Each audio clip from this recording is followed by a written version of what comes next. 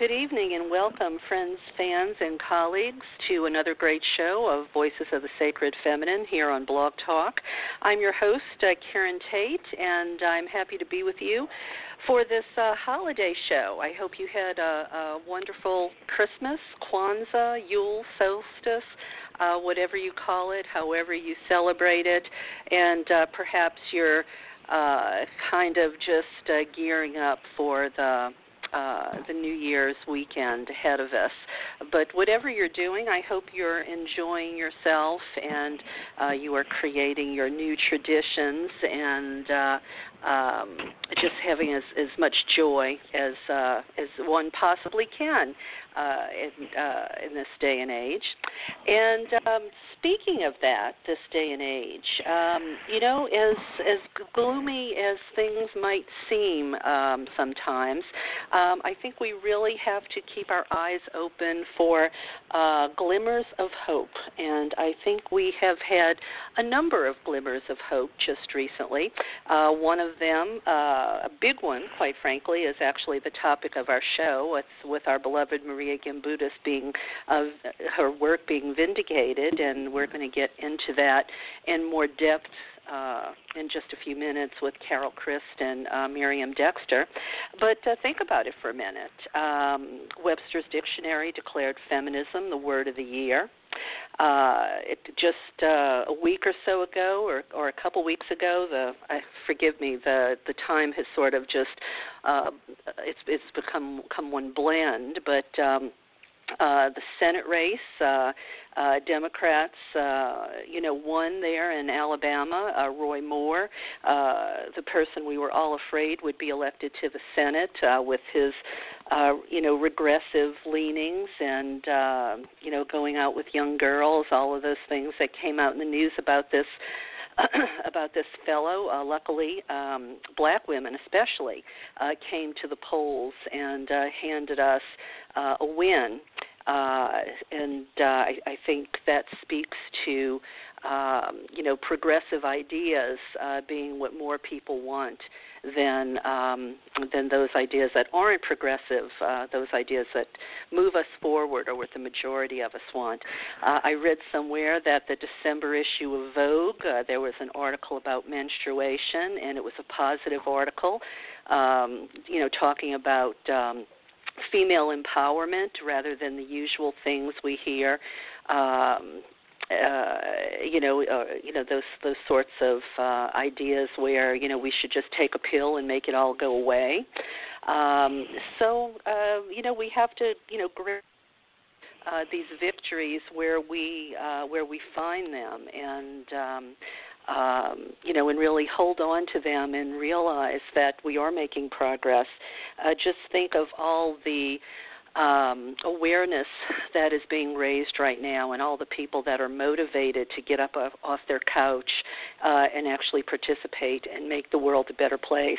And along with all those things I've just mentioned, as I said, our beloved Marija, her work has been vindicated, and that's what we're going to be talking about tonight. Lord Colin Renfrew, he really had been an obstacle to Marija, and I guess you might call him her arch enemy. I've heard him referred to that way. He was not a supporter of her theories. Well, now, he is rethinking all of that and said it publicly, and that's what we're going to be talking about tonight. So I'm going to welcome Carol Christ and Miriam Dexter to the show. And Carol Christ just recently wrote a great blog on feminism and religion titled Marija Gimbutas Triumphant, Colin Renfrew Concedes. And she will be joined, as I have said already, by her colleague Miriam Robbins Dexter, who's been on the show here many times, both both of these ladies have been with me very often, to my great pleasure. We always enjoy them here. And the two of them will reflect on the concession by this powerful archaeologist. And he's kind of been an academic gatekeeper and a vociferous critic of Marija Gimbutas. So that's what we're going to jump into and discuss right now. So, ladies, Carol, I know I think it's early in the morning for you, over in Greece. Thank you for, calling in at this, not the best time, but this is an important subject, so thank you very much. And Miriam, I know you're a little bit under the weather, but I'm glad we're all here tonight. Thank you both for being here. Thank you. Thank you, Karen. So, ladies, let me just start with your bios because I know, every show we have new listeners. And for those who don't know of your extensive scholarly backgrounds, let me share that with listeners so that they know that what we are talking about tonight, you are probably some of the best experts on that, and, we're going to be getting it right here, and then we'll jump right in. So I'll just start with Carol. Carol Christ holds a Ph.D. from Yale in religious studies and is a founding voice in the study of women in religion and in the goddess movement. She's the author of 8 books, including most recently Goddess and God in the World, Conversations in Embodied Theology with Judith Plaskow, and the reissue of her memoir, A Serpentine Path, Mysteries of the Goddess, which describes her transformation on the first goddess pilgrimage to Crete. Her books are available on Amazon. There's also information on the goddess pilgrimage to Crete that she has been doing for years. You can find that on her website, goddessariadne.org. Carol says that Marija Gimbutas' insights about the peaceful, settled, egalitarian, matrifocal cultures of old Europe that worship goddess as the powers of birth, death, and regeneration have been confirmed for me in over 20 years of study of the art, artifacts, and archaeology of ancient Crete. The argument from absence is convincing. There are no larger-than-life-size depictions of a king, as in Egypt and Syria, and taken as a whole, the cultural artifacts do not celebrate warfare, violence, and or domination. Miriam holds a Ph.D. in ancient Indo-European languages, archaeology and comparative mythology from UCLA. Her first book, Whence the Goddess, a source book in which she translated texts from 13 languages, was used for courses she taught at UCLA for a decade and a half. She completed and supplemented the final book of Marija Gimbutas, The Living Goddess.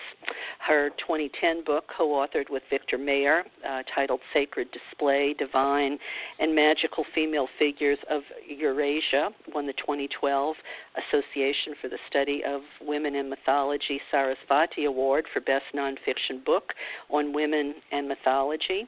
In 2013, Miriam and Victor published a new monograph titled Sacred Display, New Findings in the University of Pennsylvania online series, Sino-Platonic Papers. And with Vicki Noble, Miriam edited the anthology for Mothers of the Women's Spirituality Movement, Elders and Visionaries. Miriam's the author of over 30 scholarly articles, 11 encyclopedia articles on ancient female figures. She's edited and co-edited 16 scholarly volumes. For 13 years, she taught courses in Latin, Greek, and Sanskrit language in the Department of Classics at USC. She's guest lectured at New Bulgarian University and Alexandru Ioan Cuza University in Romania. So, as I said, dear listeners, I couldn't have two better women with me tonight to discuss this incredible news about Marija's work being vindicated. So let's start at the beginning, and let's bear in mind, ladies, that some listeners don't know the history here and don't know all the details. So, Carol, I'll throw it to you first. Let's talk a little bit about your blog, in Feminism and Religion, and the lecture where, this archenemy of Marija actually finally decided she's been right all along. Okay. I think first I'll start with a little bit of a review of some of Marija's scholarly contributions. She was born in Lithuania, and she got her PhD in Germany, and then she came to the United States and studied at the Harvard Research Library and wrote several books while she was there. Then she was given a position of professor of archaeology at UCLA, and from there she taught for several decades and also conducted numerous archaeological digs in Greece and Eastern Europe. And this was the basis of much of her work. And she also had the ability to read almost all of the European languages. She said 20 languages. And so unlike most other scholars trained in America or in England, she was able to read not only works that were written in French and German, but also in Eastern European languages and in Russian. So she had a massive knowledge, which is often forgotten by her critics. Her most famous work is The Language of the Goddess, in which she reproduced images of thousands of small images, mainly small statues, but also artworks from the Neolithic period. These images have inspired women in a variety of fields, including artists and the women's spirituality movement, as well as scholars. In these images, she shows that the goddess was the primary deity in Old Europe, and she was understood to be the life force in nature, the powers of birth, death, and regeneration that sustain all of life. Sometimes people think it's a fertility goddess or a mother goddess, but it's much more than that. Marija liked to speak of the goddess as the creatress of all and the power in enlivening all, not only human life, not only giving birth to babies, but all of the birth, death, and regeneration that occurs throughout the seasons and cycles of our Earth and the universe as a whole. And she, however, believed that her most important work was her next book, which is called The Civilization of the Goddess. And she said that she might have liked to have called it Europe Before Patriarchy or Europe Before the Indo-Europeans, but the publisher changed the title, as they often do. I've had it happen to me many times. And so the title doesn't describe the work as clearly as it might. I've just been reviewing The Civilization of the Goddess in preparation for this conversation. And in The Civilization of the Goddess, Marija reviews archaeological reports from hundreds of archaeological digs in the Neolithic period in southern and eastern Europe and Europe as a whole, including England and the northern European countries as well. And the importance, why she considered this her most important work, I believe, is because this is the material evidence. This is the physical evidence. This is the evidence on the ground. People can criticize her and say, oh, how do we know it's a goddess? It just looks like a fat old lady, or it just looks like a pregnant woman, or maybe it's a doll. And that's a facile dismissal of her work, and it's not accurate. But they say, how does she know that there was a peaceful society? How does she know that there was a goddess culture? And in The Civilization of the Goddess, Marija Gimbutas looks at the evidence on the ground in support of her theory, which I'll just mention again, which is that Old Europe was a peaceful, matrifocal, settled agricultural society that worshipped the goddess as the powers of birth, death, and regeneration in all of life. And in contrast to that, she describes the Indo-European culture, which is the one that we've inherited through our university systems, through the ancient Greeks and so forth, as a patriarchal, patrilineal, horse-riding culture that worshiped the shining gods of the sky as a reflection of their bronze armor and weapons, a warlike culture that invaded Europe. Now, Old Europe existed from about 6,500 to 3,500 before the Common Era, before Christ. And the Indo-Europeans began coming into Europe about 4,400 BC, but their major invasion was in the third millennium, that is between 3,000 and 2,000 BC. And now we've come to the point of the lecture by Colin Renfrew and my blog. Colin Renfrew is an English academic. He was a decade or so younger than Marija Gimbutas, still living, and he's been understood to be the grand old man of British archaeology, and of course Americans tend to look up to Brits in a lot of cases, especially since he's now considered to be Lord Colin Renfrew. We all kind of bow down to that even though we don't believe in it. And he has been a very, very powerful gatekeeper in the field of archaeology. I would say that he has been in charge of many journals and also book publications. He has the power to reject articles, to require them to be rewritten, to include his point of view and so on, and to exclude Marija's. And Colin Renfrew really has been a leader in the attack on Marija Gimbutas, despite the fact that they were close friends at one point and even excavated together over a several-year period. The point of their dispute had to do with how the Indo-European languages got introduced into Europe. But the real point behind it, I believe, is much more, is not so technical, and it's much more emotional.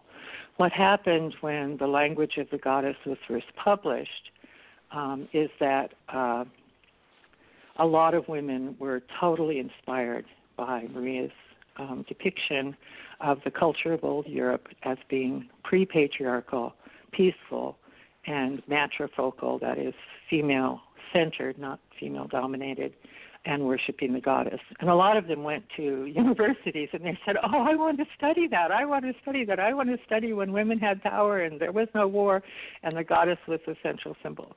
And I think it just freaked academics out.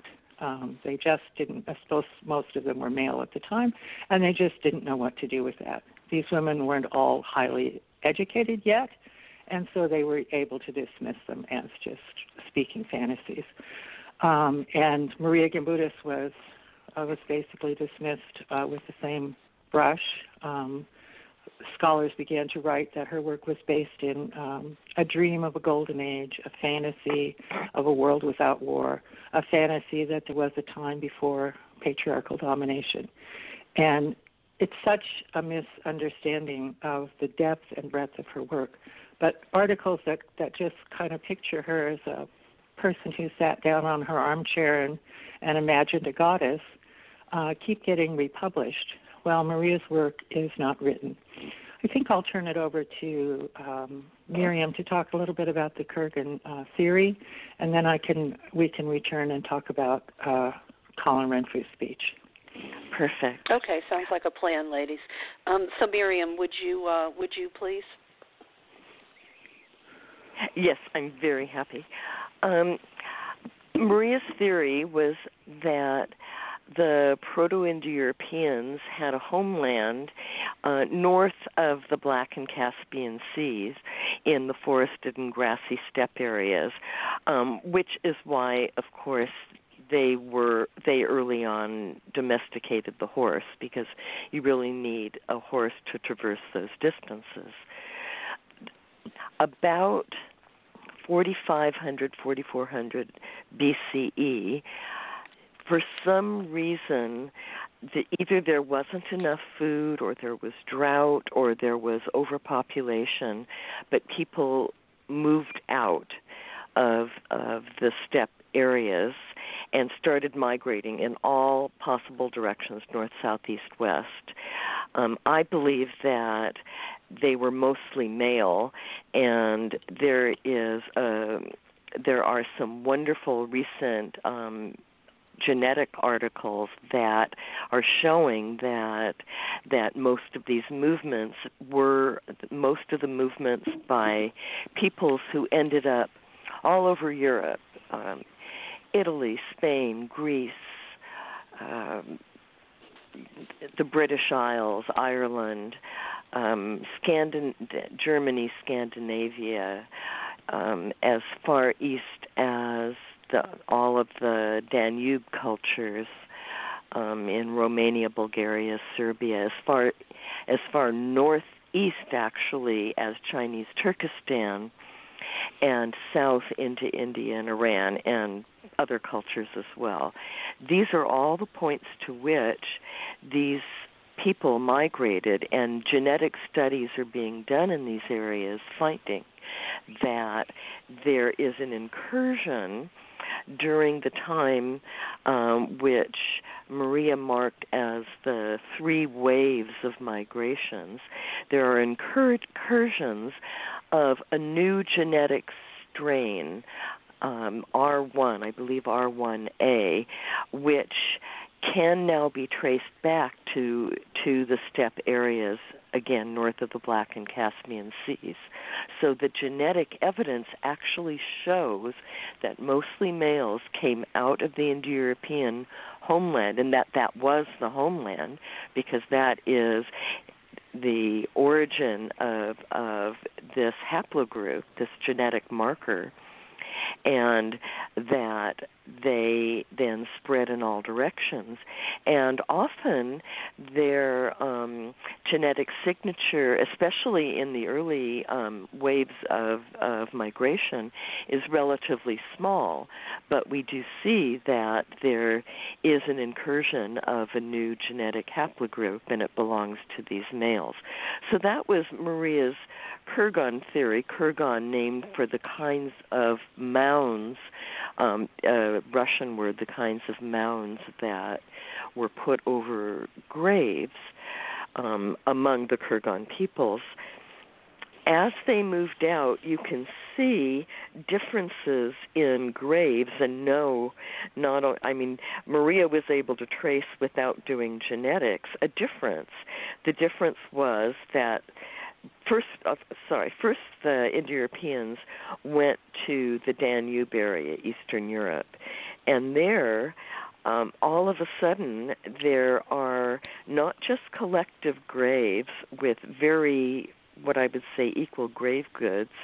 There are also now graves of males who had a lot of goods. So there is now some special status accorded to these newcomers for whatever reason. So you can trace the burials and see the migrations of the Indo-Europeans in that way. Now, when the Indo-Europeans migrated, they carried not just the Proto-Indo-European language, but also in different waves, different Indo-European groups had already come closely together, for example, the Balts and Slavs. So these languages were carried to all the different places they migrated. And for whatever reason, because they had superior status, superior force, the horse, it's at this point we don't know for certain, but their languages won out, and the languages that were spoken in all of these areas became substrate. They added to the sound system of the new languages, the phonology. They even added to the grammar, but all these languages became Indo-European. Colin Renfrew wrote a book a couple decades ago, more, whose hypothesis was that the Indo-Europeans were European farmers who then migrated in various directions. There is no very little farming technology in Proto-Indo-European, so that makes that not work. And furthermore, now we know that indeed the Indo-Europeans had to have come from the steppe area because that is the origin of this DNA haplogroup. I think that sort of covers it, unless you have any questions. Yeah, I can pick up from there. Okay. Well, just one question, Miriam, before we go back to Carol. I just want to make sure I understand the significant difference between what Marija believed and what Renfrew believed. So are you saying that Marija believed it was more of an invasion, where the other fellow, Colin Renfrew, I have trouble saying his last name, Colin Renfrew, believed it was just peaceful farmers? Or was there more to it than that? There's more to it than that. The migrations were different in intensity. The early migrations were some of the migrating people assimilated with the people who were already there, the indigenous people, while others left some evidence of mass burial. So there was both invasion and assimilation. So it isn't quite hard and fast. Also, there's a great time difference between Colin Renfrew's theory and Marija's. Colin Renfrew believed that the Indo-European languages spread throughout Europe and parts of Asia around 6000 BCE, whereas Marija believed it was more like 4400, and that all the sedentary farmers were pre-Indo-European. Does that answer your question? Okay, thank you. Okay, and just to put it in another way, I did my DNA a few years ago, and I found that there are two main DNAs that you can do, your mother's mDNA and your father's Y-DNA. The mDNA is passed to both males and females, but it's only passed on by females. So my mDNA came from my mother line, from my mother, my mother's mother, and so on, back to people unknown. My father did his Y-DNA, and the Y-DNA is passed from father to son, not passed to the female. So I don't actually have my father's Y-DNA marker in my genetic history.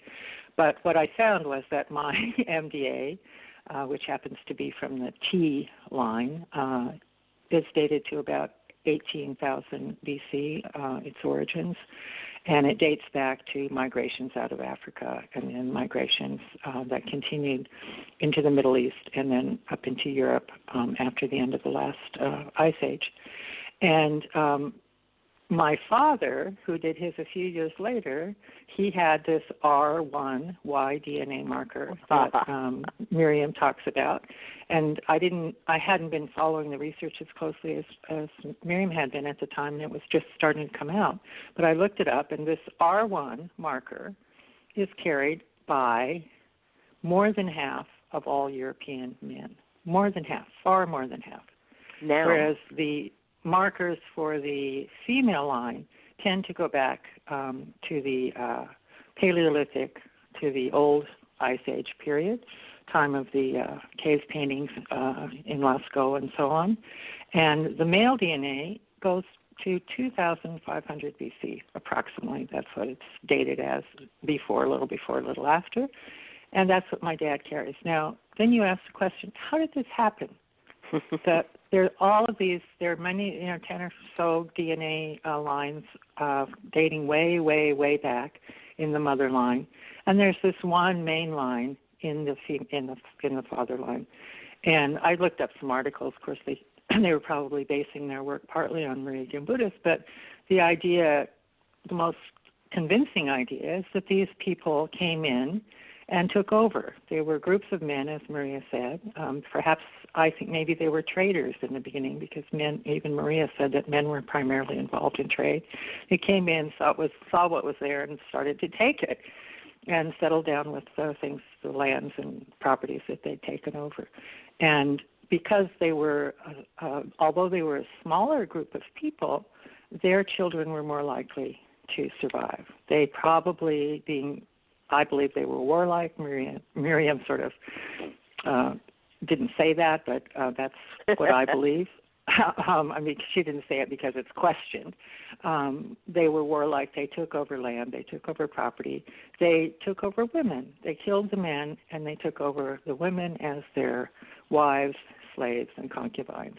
And so they were able to reproduce, and that's why the male DNA of the Indo-European invaders has taken over in Europe from the male DNA of the earlier peoples.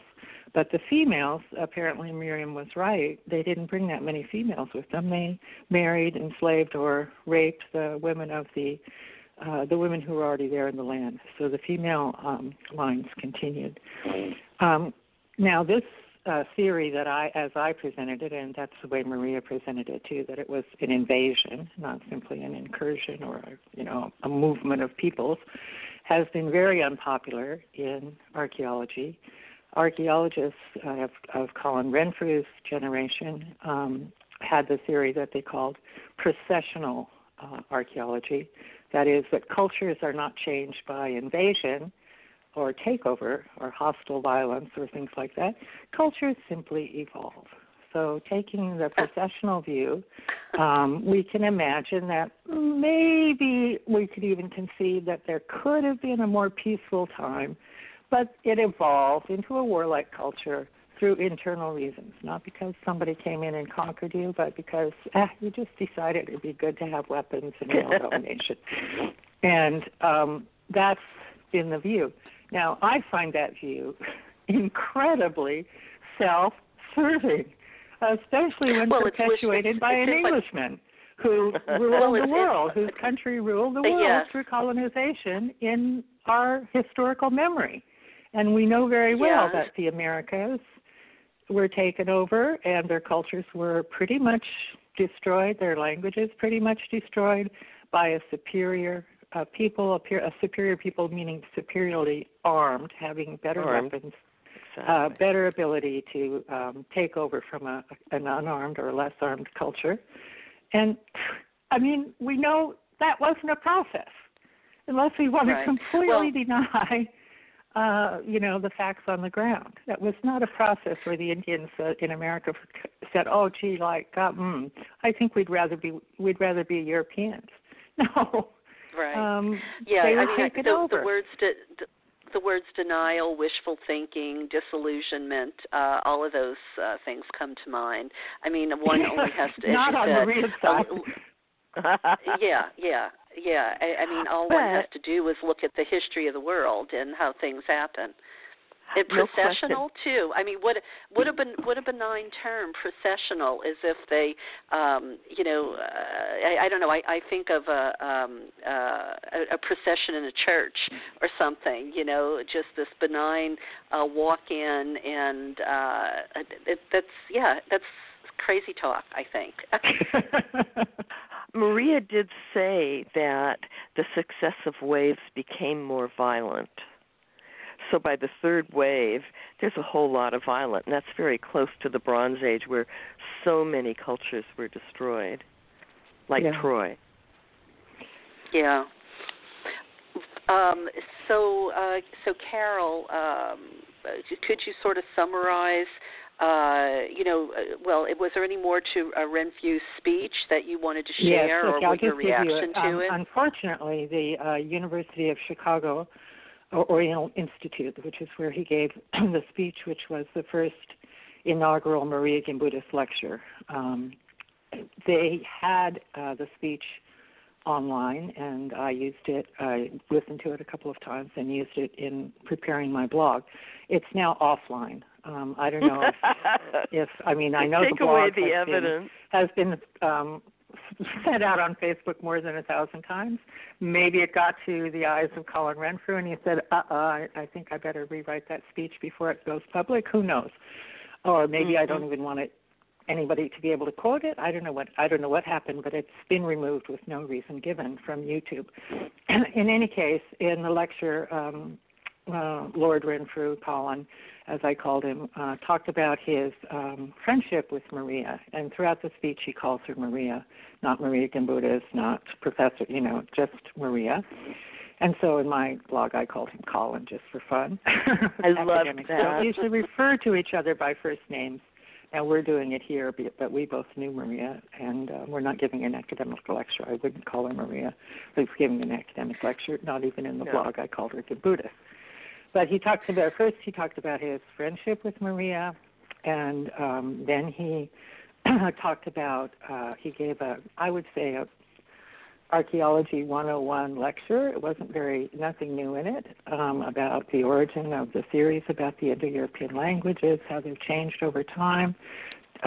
Maria's Kurgan theory, his theory that the Indo-European languages came from Anatolia or modern Turkey, and he also discussed his own processional view.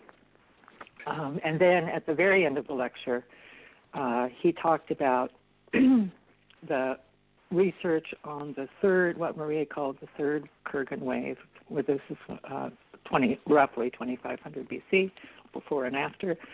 And he talked about the new research showing that this wave did actually exist. They did come from it's scientifically been proven that these people did come from north of the Black Sea. They did come down into Europe, and they did somehow take over in terms of their Y DNA becoming the most prominent DNA in Europe. And so he conceded that she was right. In fact, he said Marija Gimbutas's, he didn't say Gimbutas, he said Maria's Kurgan hypothesis has been magnificently vindicated. And basically, if you listen to the lecture closely, what he concedes is that there was a group of people who came down from north of the Black Sea and brought the Indo-European languages into Europe. He does not concede that there was a previous pre-patriarchal, peaceful, goddess-worshipping, matrifocal, sedentary agricultural culture that was in contrast to the culture brought by the Indo-Europeans, which was patriarchal, patrilineal, warlike, and so on.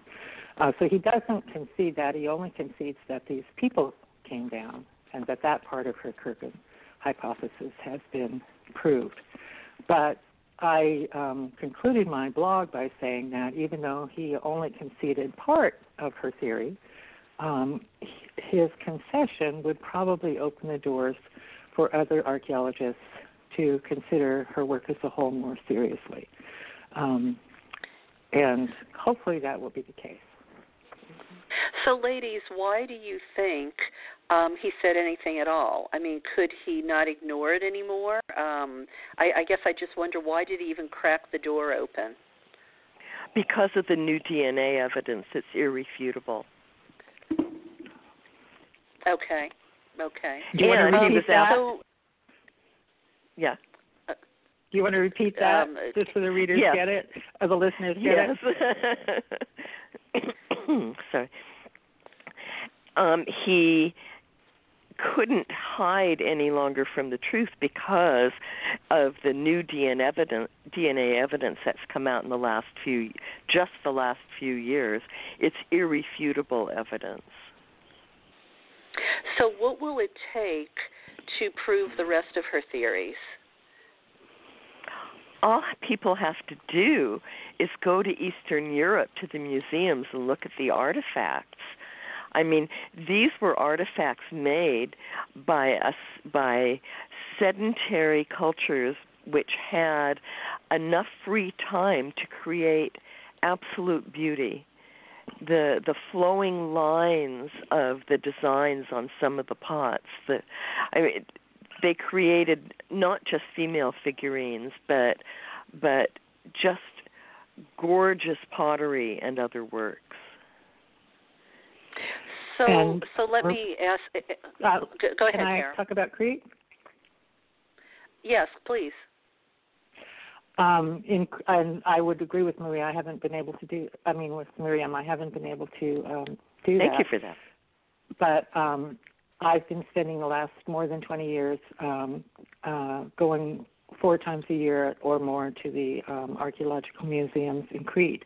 And Maria considered Crete to be the final flowering of the culture of old Europe, despite the fact that it had moved into the Bronze Age, past what the Neolithic stage of early agriculture. And the reason that Crete would be the final flowering of old Europe is because it was the southernmost point in Europe. If the so-called invasions or incursions were coming down from the north, Crete would be the last place they could hit. And since the Indo-Europeans were not primarily seafaring peoples, they didn't immediately duck down to the bottom of the Peloponnese in Greece and jump into their boats and go conquer Crete. Also, Crete was a very powerful trading partner throughout the Mediterranean area in that period, and they probably left them alone because they wanted the stuff that they were producing. But in Crete, one of the things that's, if you spend a lot of time with the art and artifacts of Crete, there's basically no depiction of violence. You can find one or two little pieces that might show a little tiny bit of violence out of thousands of artifacts. And there also the artifacts are, I mean, you don't see the lion killing the lamb, you don't see the hunter killing the prey, except for maybe on one piece, and you don't see soldiers fighting with each other. You don't see Perseus holding the head of Medea, the severed head of Medea. You don't see Amazons being defeated. You don't see rape. You don't see any of that. Basically, the artifacts are small scale. That is, most of them are less than 12 inches high. Many of them are the artifacts of images of animals and humans are pretty small, very small. No statues that you have to look up and go, oh my God, that must be God. I better bow down to this king. There's nothing like that. They're all on a small scale. They're all, as Miriam said, incredibly beautiful, spiraling into spirals, life bursting forth from spirals in the form of flowers, seeds bursting forth into plants, and so on. It's a celebration of life, just exactly what Marija Gimbutas said, the powers of birth, death, and renewal in all of life, not even primarily in human life, but in all of life. And if you contrast that with a visit to the museum in Athens, the National Archaeological Museum, you will be shocked, because there, almost around every corner, is Perseus holding the severed head of Medea, our soldiers fighting other soldiers. Athena herself has got a sword, and she's presiding over a battle between two generations of the gods. It's all about violence, and also the size. Right. Everything is bigger than you. So you go in and you go, oh, isn't that great? And that's not what the ancient Cretans were trying to do. They were trying to say, isn't it wonderful that we're part of this? And right. The size is so important, and I call it the argument from absence. There are no kings being worshipped. There's no image of a king. There's no big god. There's no big male figure in ancient Crete, and this is the difference. So two questions, and parallel questions. You said that the talk has been removed. Is it possible, are there transcripts out there, or could transcripts be made? And the second question is, I mean, I've talked to you ladies and other people on the show about if scholars, wanted to stick by, Marija's theories, they couldn't expect to get tenure, that sort of thing. So they had to, toe the academic line, so to speak. Do you think this might change that? And I'll throw it out to whichever one of you ladies feel most comfortable answering those questions. I think we have a long way to go before women will get tenure for focusing on the divine feminine. Well, that's not a good answer, Miriam, but I appreciate your candid. Your candid. Well, I could say that. Well, it's a start. Baby steps. Baby steps. Baby steps. Right. Neither of us got the jobs that we might have liked to have gotten for our work. But just recently, the Heraklion Museum has been revamped and reopened, and it's following another wave of archaeological, theory, which is to talk about the material culture, which, of course, Marija was doing herself, to talk about the artifacts from daily life. But one of the things that we haven't mentioned here, but I'll just say it now, is that the reason the Neolithic period was a period when women were honored and revered is because it's most likely that women invented agriculture. Why do we think that? Because agriculture must have developed not out of hunting, but out of those who were doing the gathering, those who were gathering the fruits, the nuts, and the berries, those who were preparing food at campsites or in the mouths of caves. And they would have noticed, the people who were doing this, who were collecting these things and preparing them to eat, would have noticed that if they dropped some seeds around the campsite, one year some little shoots came up, and guess what? It was the same thing as the seeds we dropped. This is why almost all people who consider this question, and I'm talking about scholars, would, as one of our friends used to say, concede that women probably invented agriculture. And then they move right on and don't discuss it. And in the new Heracleon Museum, they start off with the invention of agriculture. Man, they use the male generic in both Greek and English, man has developed a new technology. It's called agriculture. And they don't even mention that it might have been women, or it probably was women, not man or men, who invented agriculture.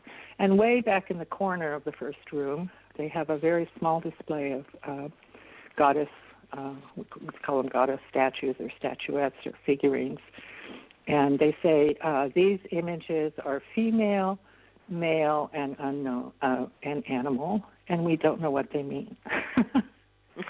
And, wow. If they were taking Marija's work seriously, they would say, because women invented agriculture, the symbol of the female body became a symbol of the creative powers of the universe. Da, da, da. And it wasn't just the power to give birth, it was the power to conserve the mysteries, to tell other people how agriculture works. And it was an intelligent power, not just a bodily power. It was both. Blessed be. But they don't do that. Blessed be.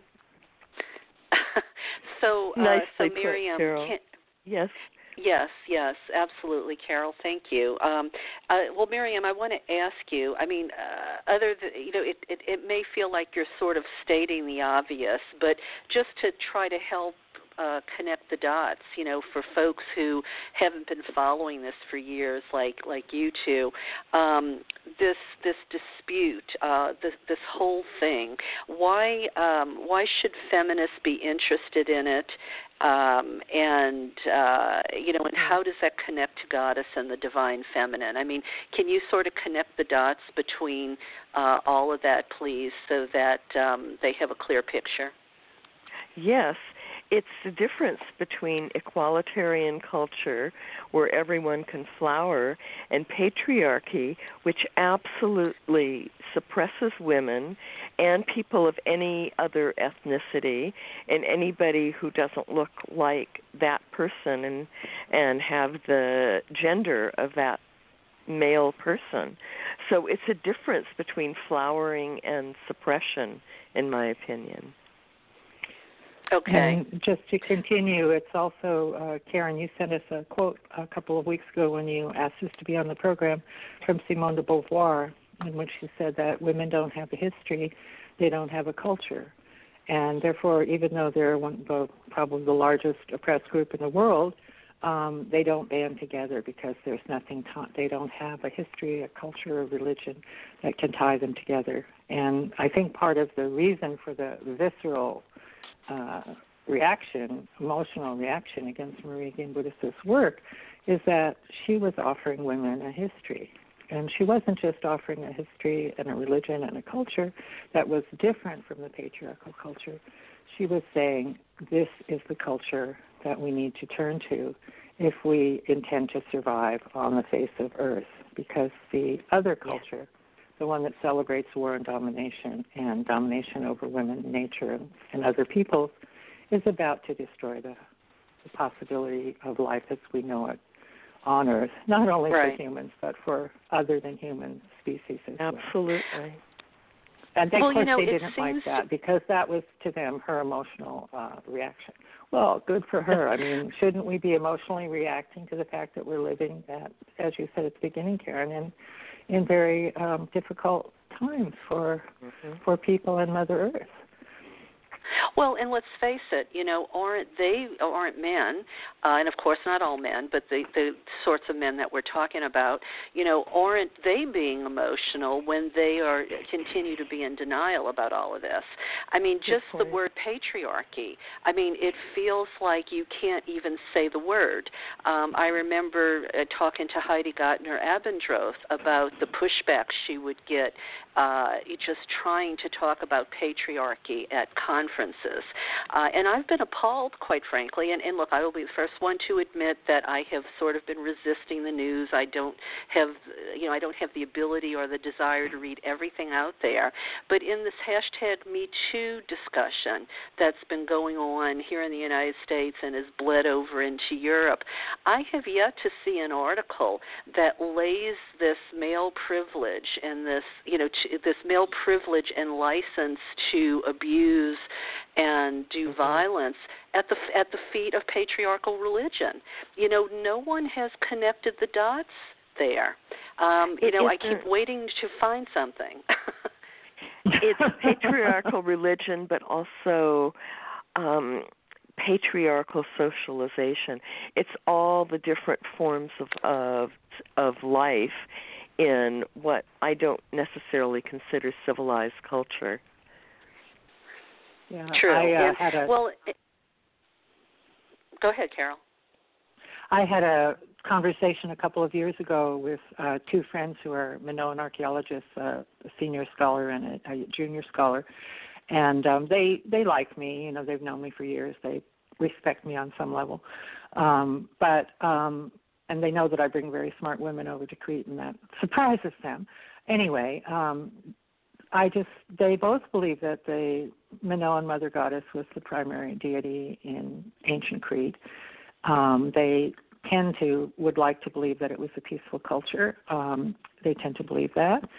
But the senior scholar had recently uncovered an artifact, and he defined it as the king and the queen being received by the goddess. And so I said, why, if you look at it, they're not wearing crowns, they're not that much bigger than anybody else in this little diorama. Why do you have to assume that there's a king and a queen or any type of a ruling elite in ancient Crete? That was the topic we met to discuss. As soon as, I don't know what my friend and I said, but as soon as we opened our mouths, the younger scholar said, but men aren't responsible for all the evil in the world. There were women guards in Nazi Germany. And I was just like dumbfounded. I said, nobody said men are responsible for all the evil in the world. If something is, it might be called patriarchy, but patriarchy all men are not patriarchal, and all men didn't create patriarchy. But we could not get off the subject of evil and Nazi Germany, and never were able to discuss in a rational way any of the evidence about Minoan Crete. So they accuse us of being emotional. But the emotional reaction just came right out. Well, and then they don't want to look at the evidence that there might be a different way. Well, it feels like there are so many taboo subjects, I know it's been difficult sometimes on social media. Like with the Roy Moore Senate race, when you saw how so many white women supported Roy Moore and how many the black women, who I'm certain feel more oppressed, they sided with the Democrats. And I understand it, having taken some courses of political activism, its intersectionality. But, I feel like that, those sorts of things need to be talked about because it speaks to maybe, I guess going back to that quote again from Simone de Beauvoir, we need to look at why women can't, come together in solidarity. Why do they side with the oppressor? Because you do have, the women who've propped up the KKK, the women who support female genital mutilation, the women who support corporatism over, people having a more level playing field and workers not being exploited. All of that. They keep the churches, patriarchal churches, propped up. I mean, if women woke up one day and didn't support patriarchy anymore, the world would absolutely change. But it seems like it's a difficult subject to talk about, as is white female privilege. And I don't know, is either of you have any thoughts on that? Well, yesterday I was watching on my Facebook feed, came up a lecture, an interview by Robert Rice, the economist from Berkeley, with Arlie Hochschild, who's a sociologist from UC Berkeley. And it was about her recent book in which she talked about the what did she call it, the story that white people who vote against their own interests to tell themselves. And it's a story about how, they've been working hard all their lives and somebody butted into the line in front. She didn't use the word butted, but that's exactly what they would use. Butted into the line in front of them, whether it was a black, a woman, gay, or whatever, a Muslim or whatever, and got ahead and getting, the place that they have worked so hard. Anyway, in the course of the lecture, they started discussing the fact that she found that many of the people she interviewed liked Bernie Sanders, and they hated Hillary Clinton. Now, there's good reasons to hate Hillary Clinton, Karen, and I know a lot about that. But anyway, they just passed that right over, and they never said they hated Hillary Clinton in part because she's a woman. And, it's not just that they believe in whiteness, they also believe in white maleness, and the women too that vote along with their men. But it's like we just passed that right over.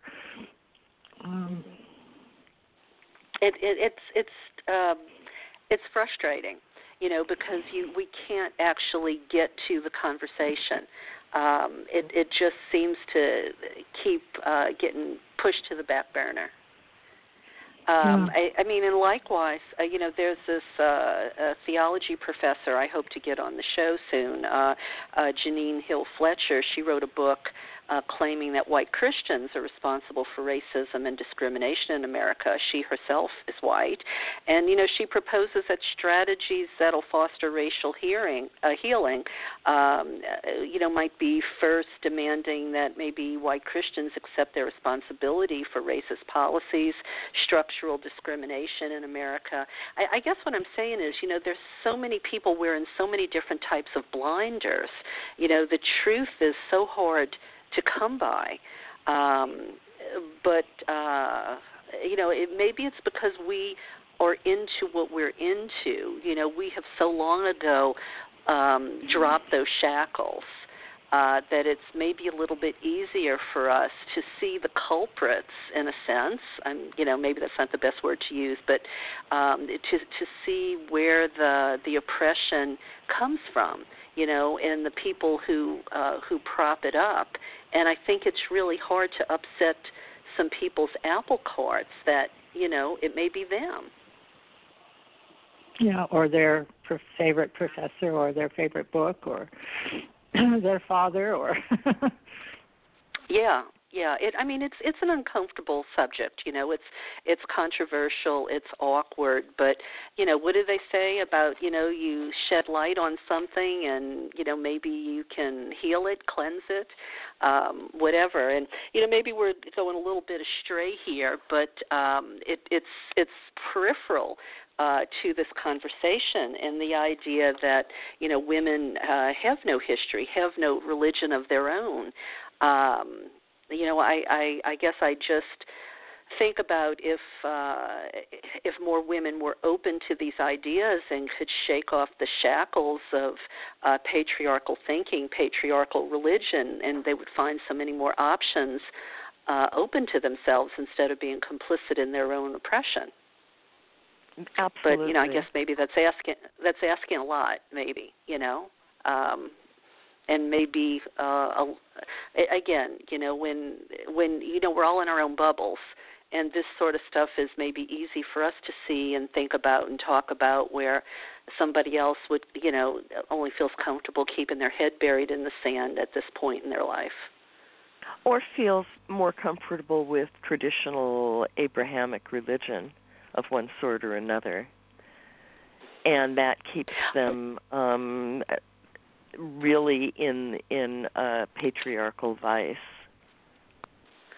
Well, and maybe the truth of it is, myself coming from the South, I know most of the women, that I knew back there, they don't care about feminism. They don't care that, that males dominate their lives. They would rather take a back seat instead of being in full partnership. The women I've interviewed from the Quiverful movement, for instance, say that, they know that they enter into, it's a deal. They will submit to be taken care of. And that's kind of the deal they make going in. And maybe that's okay for some people. Yeah, well, it's not really okay, but it's a deal that they're willing to make. At great cost to themselves, no doubt. I keep thinking about the fact that one of my friends was at a party at my parents' house, and one of my father's friends pinched her in the butt. This was 20 or 30 years ago. And she didn't say anything to me at the time, and I didn't say any, so it never came out. But as I think about that, I think, well, what did they do to my mother? What did my father's friends do to all their friends? Yes. Why? Right. When they had too many drinks. Women have been abused. And these women, are the type of women who don't, if their daughter comes and says she's been, sexually abused in the family, will brush it under the rug. If she herself has been sexually abused, they say, oh, well, it only happened a couple of times. It wasn't that bad, and I've forgotten about it, so it doesn't matter. In order to keep this bargain going, you have to keep denying things that are right. Denial, that's right. And that have happened to your own body or the body of your daughters. Before I go, are there any other questions about prehistory, or at this point will you, Karen, and Carol talk about more contemporary problems? Well, let me answer that by saying this. This is a huge subject, and are there things I have maybe failed to ask, Miriam, that you think are important points that you want to make? Because if it is, please do. Because I don't want you to hold back from mentioning some things about this that just because I haven't asked. I can't think of anything offhand. I've really talked about what I hope to talk about. Okay. Well, I feel you the for same being way. with I us feel tonight. that this conversation has come to a very rounded conclusion. I think we've covered everything, and maybe we'll come on again sometime to talk about patriarchy in general or something. I feel quite pleased with the whole discussion I feel satisfied. has gone.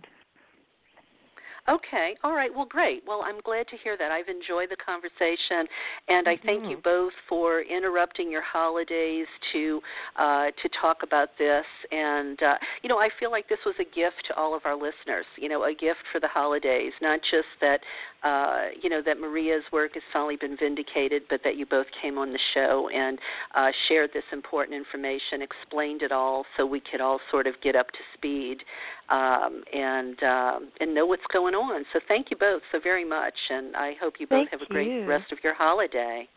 And I Thank think you so really, much for having us on. And I just want to mention that Dawn has broken while we've been talking. Dawn has broken here in Lesbos. So that may be we can take that as a sign. Beautiful. Well, I have that beautiful image in my mind, Carol. Thank you so much, and Miriam, thank you so much too.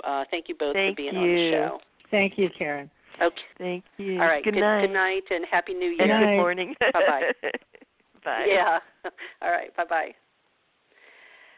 Well, listeners, I hope you've enjoyed that very in-depth conversation that I just had with Miriam and Carol Christ.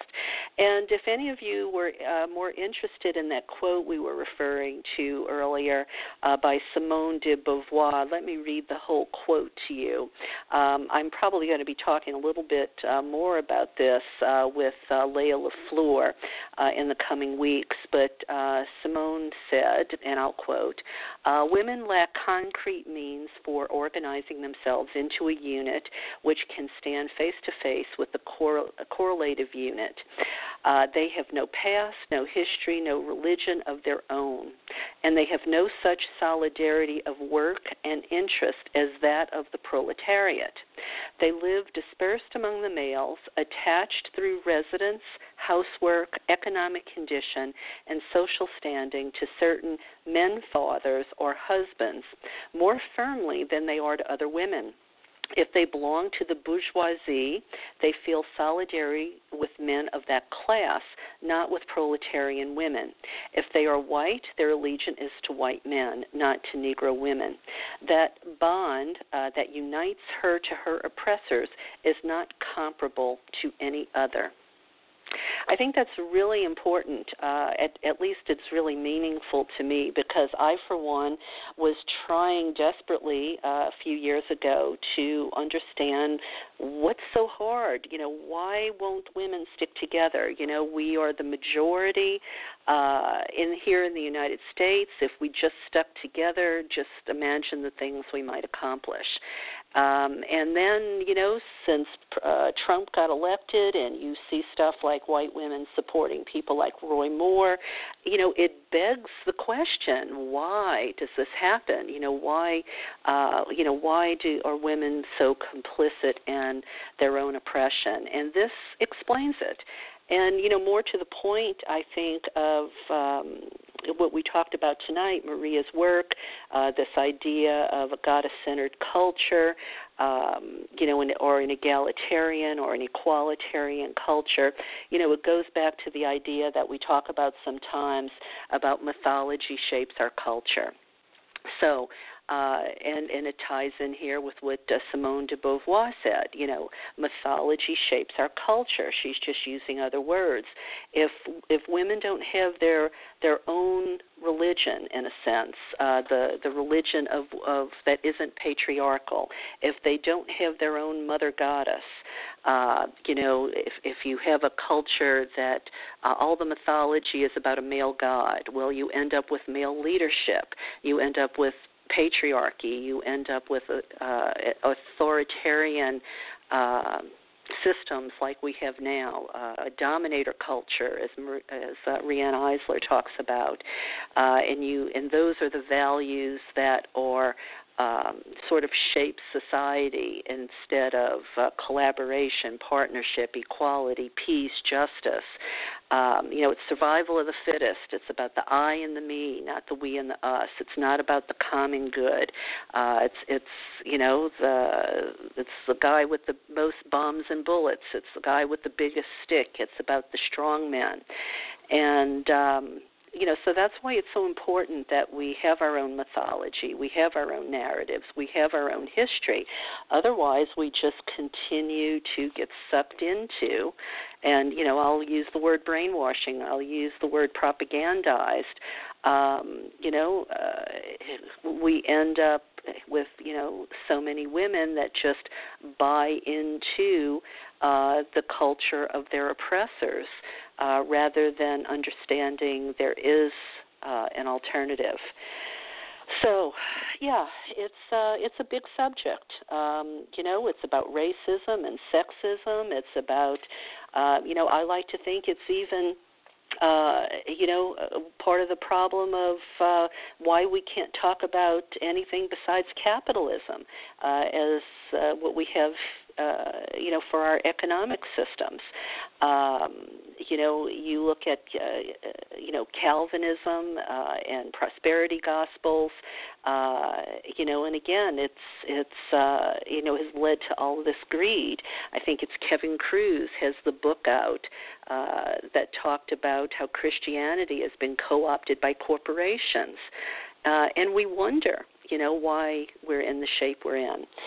There's really a lot to talk about. There's a big subject, but, it really does go back to losing a feminine face of God, and you can connect the dots to all of these, or an awful lot of these woes in society, whether it be, women complicit in their own oppression, like the women who vote for Roy Moore, a pedophile basically, or women who support female genital mutilation, or the KKK and white supremacy, and, who vote for political parties that just, further intensify the income disparity rather than supporting workers. I see it as all connected. It is. You can just connect the dots from all of this. Losing a feminine face of God, we lose the feminine values, and we end up where we're at right now.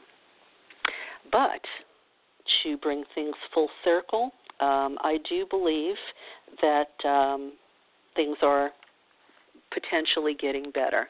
And I think these glimmers that I spoke about when I opened the show are relevant glimmers. We had that win in Alabama. We have how many more people, how many more women running for office, how many more progressives running for office.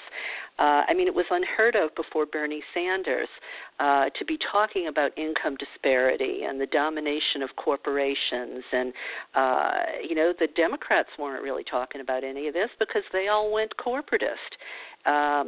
So Bernie Sanders has made, huge headway to change people's thinking to more of a we and us mindset instead of an I and a me.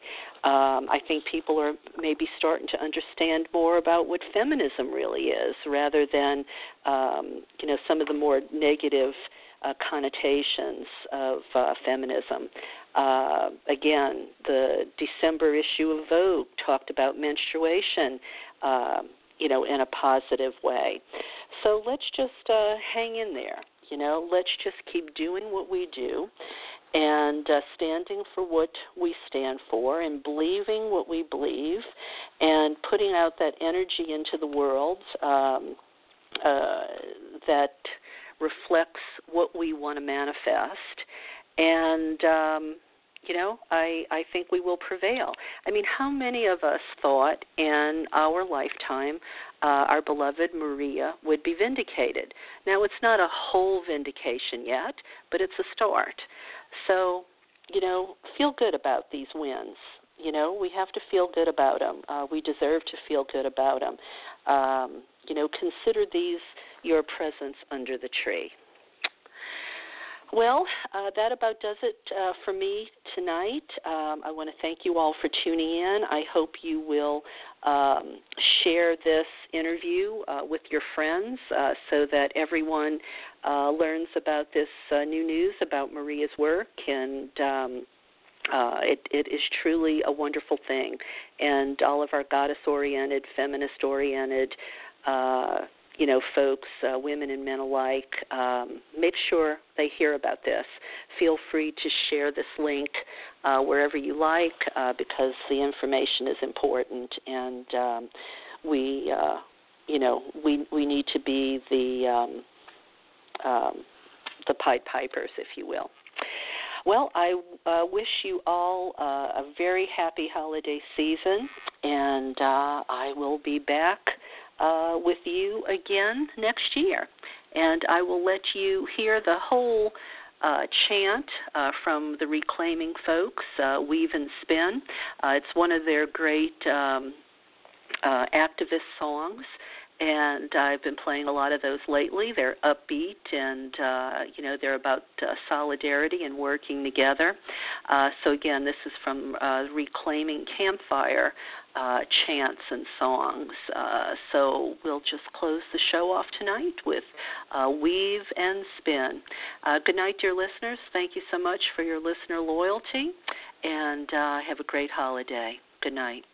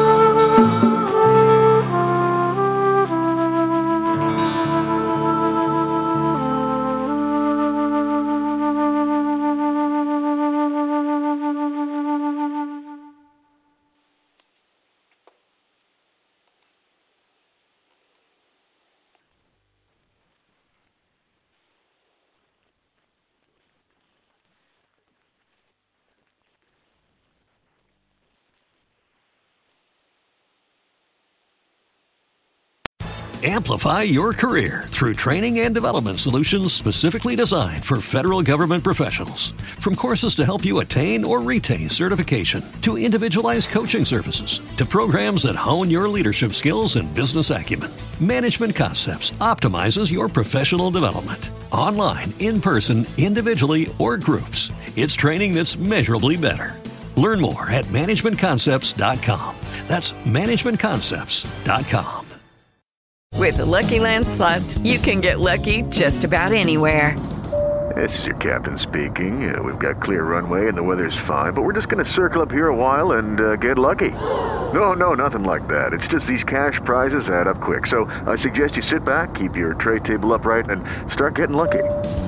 Play for free at LuckyLandSlots.com. Are you feeling lucky? No purchase necessary. Void where prohibited by law. 18+ terms and conditions apply. See website for details.